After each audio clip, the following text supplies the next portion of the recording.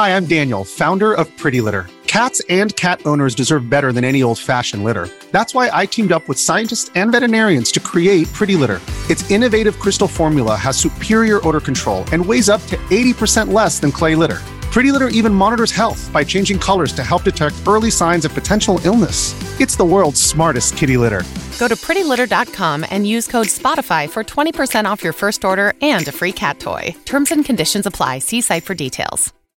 The Moth is a great podcast to hear true stories told by people from all walks of life in front of live audiences. And The Moth is bringing you a very special episode about a galaxy far, far away. In honor of May the 4th, or Star Wars Day, they're going to feature hilarious and heartwarming stories about the way that Star Wars has changed people's worlds. Listen now by searching The Moth on Spotify, Apple, iHeart, or wherever you get your podcasts. You're listening to Imaginary Worlds, a show about how we create them and why we suspend our disbelief. I'm Eric Molinsky. I start out every episode by saying that, but I'm always assuming that we're taking a step back from these virtual worlds and examining our relationship to them. But what if the real world is an imaginary world? What if we're not real people, but virtual people in a computer simulation? That is the premise of a gazillion science fiction stories, and many episodes of Black Mirror. But some scientists are beginning to wonder if it's not science fiction. In 2003, the first person to make this point and get a lot of people's attention was Nick Bostrom, who was a philosophy professor at Oxford. But scientists have chimed in, like Neil deGrasse Tyson, who has said that he thinks the chances that we're living in a computer simulation are 50-50. But this idea really went viral when Elon Musk endorsed it in 2016. I've been following this debate for a while, and I've noticed that scientists tend to avoid the sci-fi connection because they want to be taken seriously, and science fiction writers who embrace these ideas usually don't want to be tied down to real science. Then I came across Rizwan Virk, or Riz for short. Riz is the first person I've seen make science fiction in video games a big part of his argument as to why we're living in a computer simulation. Riz is a video game designer and a Silicon Valley investor who supported game companies like Telltale and apps like Discord, which began as a gaming app. He also wrote a book called The Simulation Hypothesis. Well, it's a topic that I've thought about for a long time. Even when I was a kid, I used to play the video games on the Atari console like a long time ago. And there would be this racing game. And I remember thinking as we went around the racetrack, what about those people in the bleachers? Are they really real? Are they there after I play the game or not? The idea has been percolating for quite some time, but it was really a few years ago. I had sold my last game company and I was visiting a startup that was making a virtual reality ping pong game. And so I started to play the game, and I was in the room with the headset on. At the end of the game, it felt so realistic, the responses for when I hit the ball, the fact that there was this virtual table. So the physics engine was so good that it felt so realistic that at the end of the game, I forgot that I was in virtual reality, and I tried to put the controller down on the table, the paddle down on the table, I thought, and I tried to lean against the table. And of course, I almost fell over, and the controller fell to the ground, and that's when I realized, someday our virtual reality is going to get so good that we will be unable to distinguish between what's really happening and what's happening in the virtual world.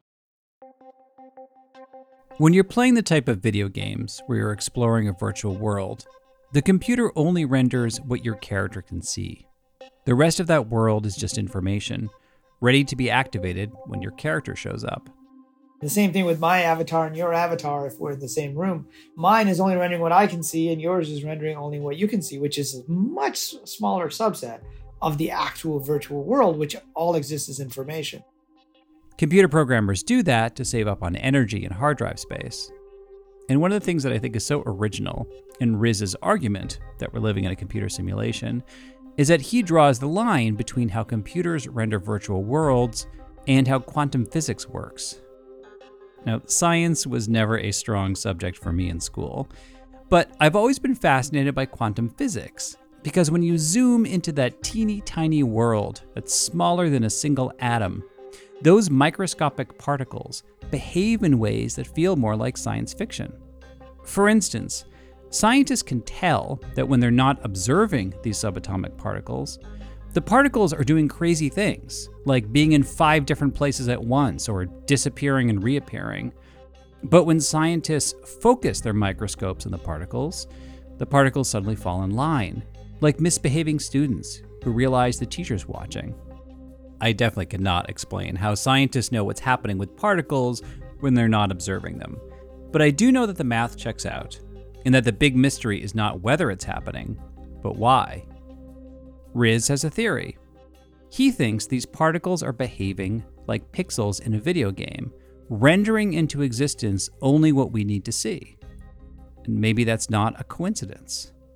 Maybe it's because we are in a virtual world. Some scientists have argued there is no way a computer could be big enough to render a simulation of our entire planet, let alone the universe. But Riz says anyone who believes that is lacking in imagination. Yeah, I think it's a lack of imagination. And, it gets back to the arguments that, back in, I just saw a headline in the, in the New York Times that said from like 1901, I think it was, which wasn't that long ago when you think about it, that said, man will never build a flying machine. It would take us 1 million years to get there, right? And within 4 years or whatever it was, somebody had built a flying machine because they discovered an optimization technique. What happens in the history of computer science and engineering is that you discover tricks, you discover shortcuts, you discover new ways of optimization. In fact, a quantum computer, we estimate, should be able to break cryptography that's, say, 256 bits long or 512 bits long. And it turns out that is more than the number of particles in the universe. So you could say, well, we could never break that cryptography using a computer because we don't even have that many atoms in the universe. Turns out a quantum computer should be able to do it within a decade or so. And so I just think it's a lack of imagination. So who is simulating us? Well, that's an interesting question, right? And it's one of those big $64,000 or $64 million questions. There are 2 major theories. First, aliens. Maybe the human race went extinct. And this is how aliens are keeping us alive, for academic reasons or maybe entertainment. And Riz says if we go with that theory, these aliens could be on a planet that's very different from ours. Some people assume, just like in your statement about, well, a computer couldn't be big enough, that physical world is just like our world. Well, we have different physics engines we use inside our games. Like in the ping pong game, it was a very realistic physics engine, right? But if you go inside something like Second Life, there's 2 ways to get to different places within the game. You can fly and you can teleport yourself. Well, you can't really do either of those things yet in the physical world. Maybe these aliens are blobs that are floating around and they want to experience what it's like to walk on 2 legs with gravity. But I really can't imagine that an advanced alien civilization would really care that much about us to simulate us.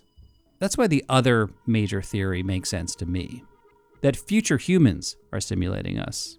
And if you go outside of our simulation, it's actually the year 2659 or something like that. The first person to propose that was Nick Bostrom, the philosopher at Oxford. His point was either civilization will not get to the point where they can create realistic simulations, what I call the simulation point. He said, or they will get there and they will make no simulations at all. Or the third option is true. And the third option would seem that they get there and they make lots and lots of simulations. Therefore, there are many more simulated realities than there are physical realities. Therefore, if you exist in a reality, simple statistics says you are more likely in a simulated reality than base reality, just because there are way more of these than these. And so that was the sort of more of a philosophical argument that said, basically, if any civilization ever in the universe, whatever the universe is, reaches the simulation point, then you are most likely living in a simulation. So it would be like us simulating like the Roman Empire, for example. That is already happening with the video game series Assassin's Creed. The premise of each game is that somebody in the future is sent back in time to live in the body of one of their ancestors so they can fight bad guys. This might look familiar to you. We're back in medieval Paris, late 14th century. You're outside the city walls now. I suggest you find your way back. But the games are best known for their hyper-realistic, historically accurate depictions of medieval France, the American Revolution, or ancient Egypt. And in these games, the people in the background are called NPCs, or non-playing characters. They have a certain amount of free will, but the pottery salesman in ancient Greece does not know he's a video game character. Look, I was a little late paying. Now Marcos says I owe him double because of interest. I don't have it to spare. And that is us. We are the NPCs of this simulation. So why would future humans do this? One theory is that they want to experience going back in time. And maybe some of them are out there embodying people around us. But Riz says what's more likely is that our descendants are running scenarios. We run simulations to see what will happen. And we actually run multiple versions of simulations to see what will happen, right? Like the weather, right? And so we run these simulations to let them run, and we change variables, and then we let them run again, and we see, how that would run, and that gives us a sense of where things might go. Will we have climate change? Will we blow ourselves up? Will we be able to leave the planet? How will the species evolve over a million simulated years, for example? You probably remember after the 2016 election, a lot of people were joking that they felt like they'd ended up on the wrong timeline. And maybe we are part of a simulation that combined 3 different variables: Trump, COVID, and Brexit. Now, of course, these ideas have been explored in science fiction for a long time. This isn't real. What is real? How do you define real? If you're talking about what you can feel, what you can smell, what you can taste and see, then real is simply electrical signals interpreted by your brain. 1999 was the year of simulation movies. Oh, is it really? Besides The Matrix? Besides The Matrix, there were 2 other major motion pictures that were simulation related. One was Existence, and one was The 13th Floor. And the most popular is The Matrix, but perhaps the most interesting was The 13th Floor. And so what happened in there was they had a simulated world, but also they had another simulation being built. Turns out they were in the I forget what year it was now, 1940s perhaps, inside the world. How many simulated worlds like this are there? Thousands. But yours is the only one that ever created a simulation within the simulation. And this year, there are several movies coming out about computer simulations, including Free Guy, where Ryan Reynolds realizes that he's an NPC in a video game. I know this world is just a game, but this place, these people, that's all I have. So this will actually be the new year of simulation-related movies. And then, of course, in December, there's the big one, which is the next Matrix movie. So the Matrix 4 will be coming out. But the science fiction creator that Riz likes to reference the most is Philip K. Dick. So he stands out for a couple of reasons. And while I was writing my book, Simulation Hypothesis, I interviewed his wife, Tessa. And, she said that, he very much believed this. And there was a famous quote from him at a sci-fi convention in Metz, France in 1977, where he said, "We are living in a computer-programmed reality, and the only clue we have to it is when some variable is changed and some alteration in our reality occurs. We would have the overwhelming impression that we were reliving the present, déjà vu." The creators of The Matrix were inspired by him. And I asked Tessa, well, what would, Phil think of The Matrix? And she goes, well, the first thing he'd think is he'd like it. She thinks he would have liked the movie a lot. The second thing he'd think is, can I sue these guys for for some of my ideas? What is it? A déjà vu is usually a glitch in the Matrix. It happens when they change something. The more I got into his belief system, the more intrigued I became, because, he believed not only that we were in a single simulation, but that somebody was changing these variables and would rerun the simulation. So he felt like he was living the same life again and again, but with slightly different variables changed, creating this funny sense of déjà vu. And eventually he came to believe that some of his science fiction, such as The Man in the High Castle, was depicting a real timeline where the Japanese and the Germans won World War II, but that timeline was rewound and then rerun. And so this timeline that we're on now, where the Allies won World War II, was actually not the original timeline. It was one of many timelines, and that they're constantly doing this. They're constantly, fiddling with little things. And in fact, the movie The Adjustment Bureau, which was based on his story, The Adjustment Team, came about because, he went to the bathroom once and he thought there was a light switch, but there was a chain. I forget which way it was, or maybe there was a chain, but he knew it was a light switch because I've been here hundreds of times before. And he felt like someone had been fiddling with these little parameters in reality, someone that's outside of the reality.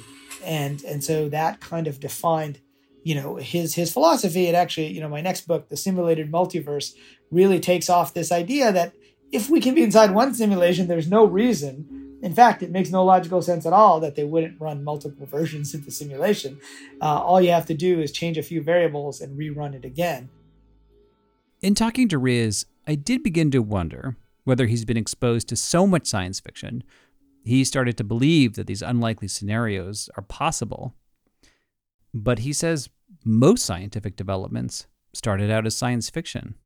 Space travel was considered science fiction, right? And so, sometimes these ideas start off as ridiculous ideas, and then they become more and more realistic.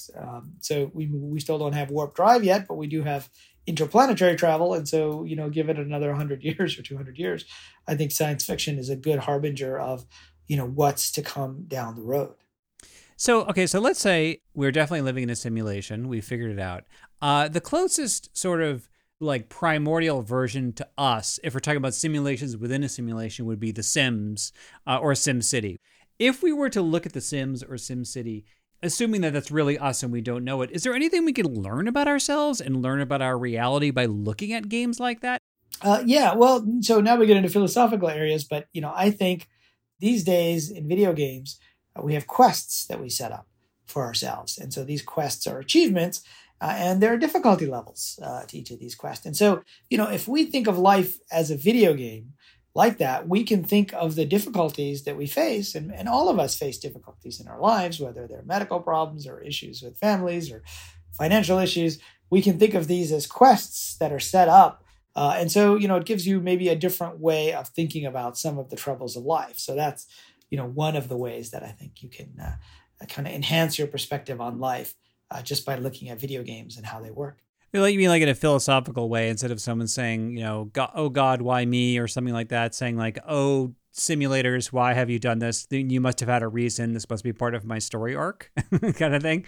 Yeah, exactly. That's exactly right. That there's a story arc that you may not be able to see the whole story of. You may only see the individual achievement, but these quests and achievements over time determine the overall story arc. Now, if you remember in The Matrix, like many people will say, well, if I were to make a simulation, I would make myself, a billionaire, and I would have no problems and I would do whatever I want. But they actually mentioned that the first version of The Matrix was this kind of idyllic scenario where no one had any problems and the human mind didn't accept that. And so you had to have challenges and you had to have some travails, but just think of it as a difficulty level. And this is where we start to cross over into religion. In fact, I've heard some critics of the simulation theory argue that it's religion for atheists, where future humans or aliens have taken the place of all-powerful beings that created us. Although, as I mentioned in my recent episode about Buddhism and science fiction, Eastern religions have explored the idea that the physical world, as we know it, is an illusion, hiding the true nature of existence.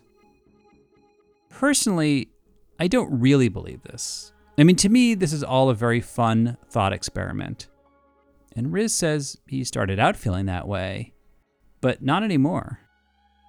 I originally got on this track because I wanted to figure out what are the stages of technology to get us to the simulation point. And in the book, I have 10 stages, ranging from virtual reality to photorealistic, augmented reality, to brain-computer interfaces, to false memories, to downloadable consciousness. And once we get there, we'll pretty much be at the simulation point. So it really started as a thought experiment. But the more I began to think about it and the more I began to delve into the physics of it, the more I realized, there's really something to this. So now, I'm looking at it from 4 different perspectives: technology development, looking at it from philosophy, looking at it from the religious point of view, and then looking at it from the science and the physics point of view, and realizing, okay, there's actually a good chance that what we think of as the real world is just information and is not the real world, which is what the mystics have been telling us all along, that we live in some kind of an illusion or Maya. God, I feel like it's funny. I don't smoke pot, but I feel like I should be at this point. I'm like, oh, totally. Right. Some people think, right, this is one of those dorm room, late night dorm room discussions. That's true. These are the kind of speculations you would have. I get emails from college students all the time. Even from like college students in Brazil saying, "Hey, do you have a Portuguese version of your book? I heard about it, and I'm really intrigued." We were talking about it at 4 a.m. over pizza. Exactly. I still can't help but wonder, what is it like to be one of the simulators? What do they get out of creating us and observing us? We might have an answer to that after the break. If you're an athlete, you know the greatest motivator of all is the fear of letting your teammates down. After all, a team is only as good as its weakest link. So you owe it to those wearing the same jersey as you to be your best every time you step on the field. That's why there's no vape in team. When you vape, you can expose your lungs to toxic chemicals that can damage your lungs. If you're a step behind, the team's a step behind. Brought to you by The Real Cost and the FDA. As I mentioned to Riz Verk, if our world is a computer simulation, the closest comparison we have is probably the video game The Sims. I've actually never played The Sims, but the journalist Stephanie Fu used to play it as a kid. Stephanie also used to work on Snap Judgment, which is a public radio show and a podcast. And in 2014, Snap Judgment asked her to play The Sims again for the first time as an adult and report back on her experience. I'm thrilled that Stephanie and the producers of Snap Judgment have given me permission to play that story. I mean, first of all, it's actually one of my favorite pieces they've done. But also, there are so many interesting parallels between the experience Stephanie had playing The Sims and the conversation we just heard about creating a simulated world. So here's that story, which originally aired on Snap Judgment in 2014. My dad and I didn't have much in common when I was growing up, but we did share one hobby: computer games. We'd play games together where we'd decapitate monsters with names like Putrid Defiler. Now you die. So when I started playing The Sims, he didn't get it. The Sims, for those who don't know, is kind of like playing with a hyper-realistic dollhouse, with mini people, or Sims, living their everyday lives. I already have to wash dishes and pay bills in real life, my dad would say. I don't need to do it on a computer game. And he'd go back to looting villages. But that's just why I liked it. I liked controlling these little people, making them do grown-up things, getting jobs, making money. Okay, let's be honest, I was 12. Mostly I just liked to make them woohoo, which is what it's called when two Sims have intimate relations. I also liked doing things like buying leopard print sofas and starving my children to death. Which sounds heartless, but I'm gonna blame my behavior on the game. Sims were almost impossible to feel personal affection for. The Sims AI was pretty terrible back then, and it was hard to actually like your Sims because they were so dumb. You just want them to cook breakfast, and they'd set themselves on fire. If you didn't tell them to go to the bathroom on time, they'd pee all over the living room. And so, after I started to think the funnest part of The Sims was manipulating them to commit suicide, I threw The Sims away and didn't play the game again. And it wasn't long after that I stopped playing computer games entirely. As I entered adulthood, I learned what actually being a grown-up was all about. It was about making money and maximizing productivity. I work a lot. Sometimes I don't have time to eat, let alone play video games. In fact, I probably would have never played the game again, unless work asked me to. Snap assigned me a story about The Sims for this episode. While I downloaded the newest iteration of the game, The Sims 3, I read the game's message boards. I was disappointed. A lot of the users were saying The Sims were still super dumb. But I did get a little rush when the game started and I heard the classic, kitschy theme song. One of the first things I noticed with the new Sims is I could make a Sim that looked like an Asian girl. and I could even give her an outfit with clothes really similar to ones I have in my own closet. So I decided to make a Sim me, a Sim Stephanie. When it came time to build her personality, my boyfriend helped me pick traits similar to my own. Sim Stephanie is ambitious, very excitable, and, of course, a workaholic. One of her life goals is to be a journalist. And then I saw that the Sims had free will now.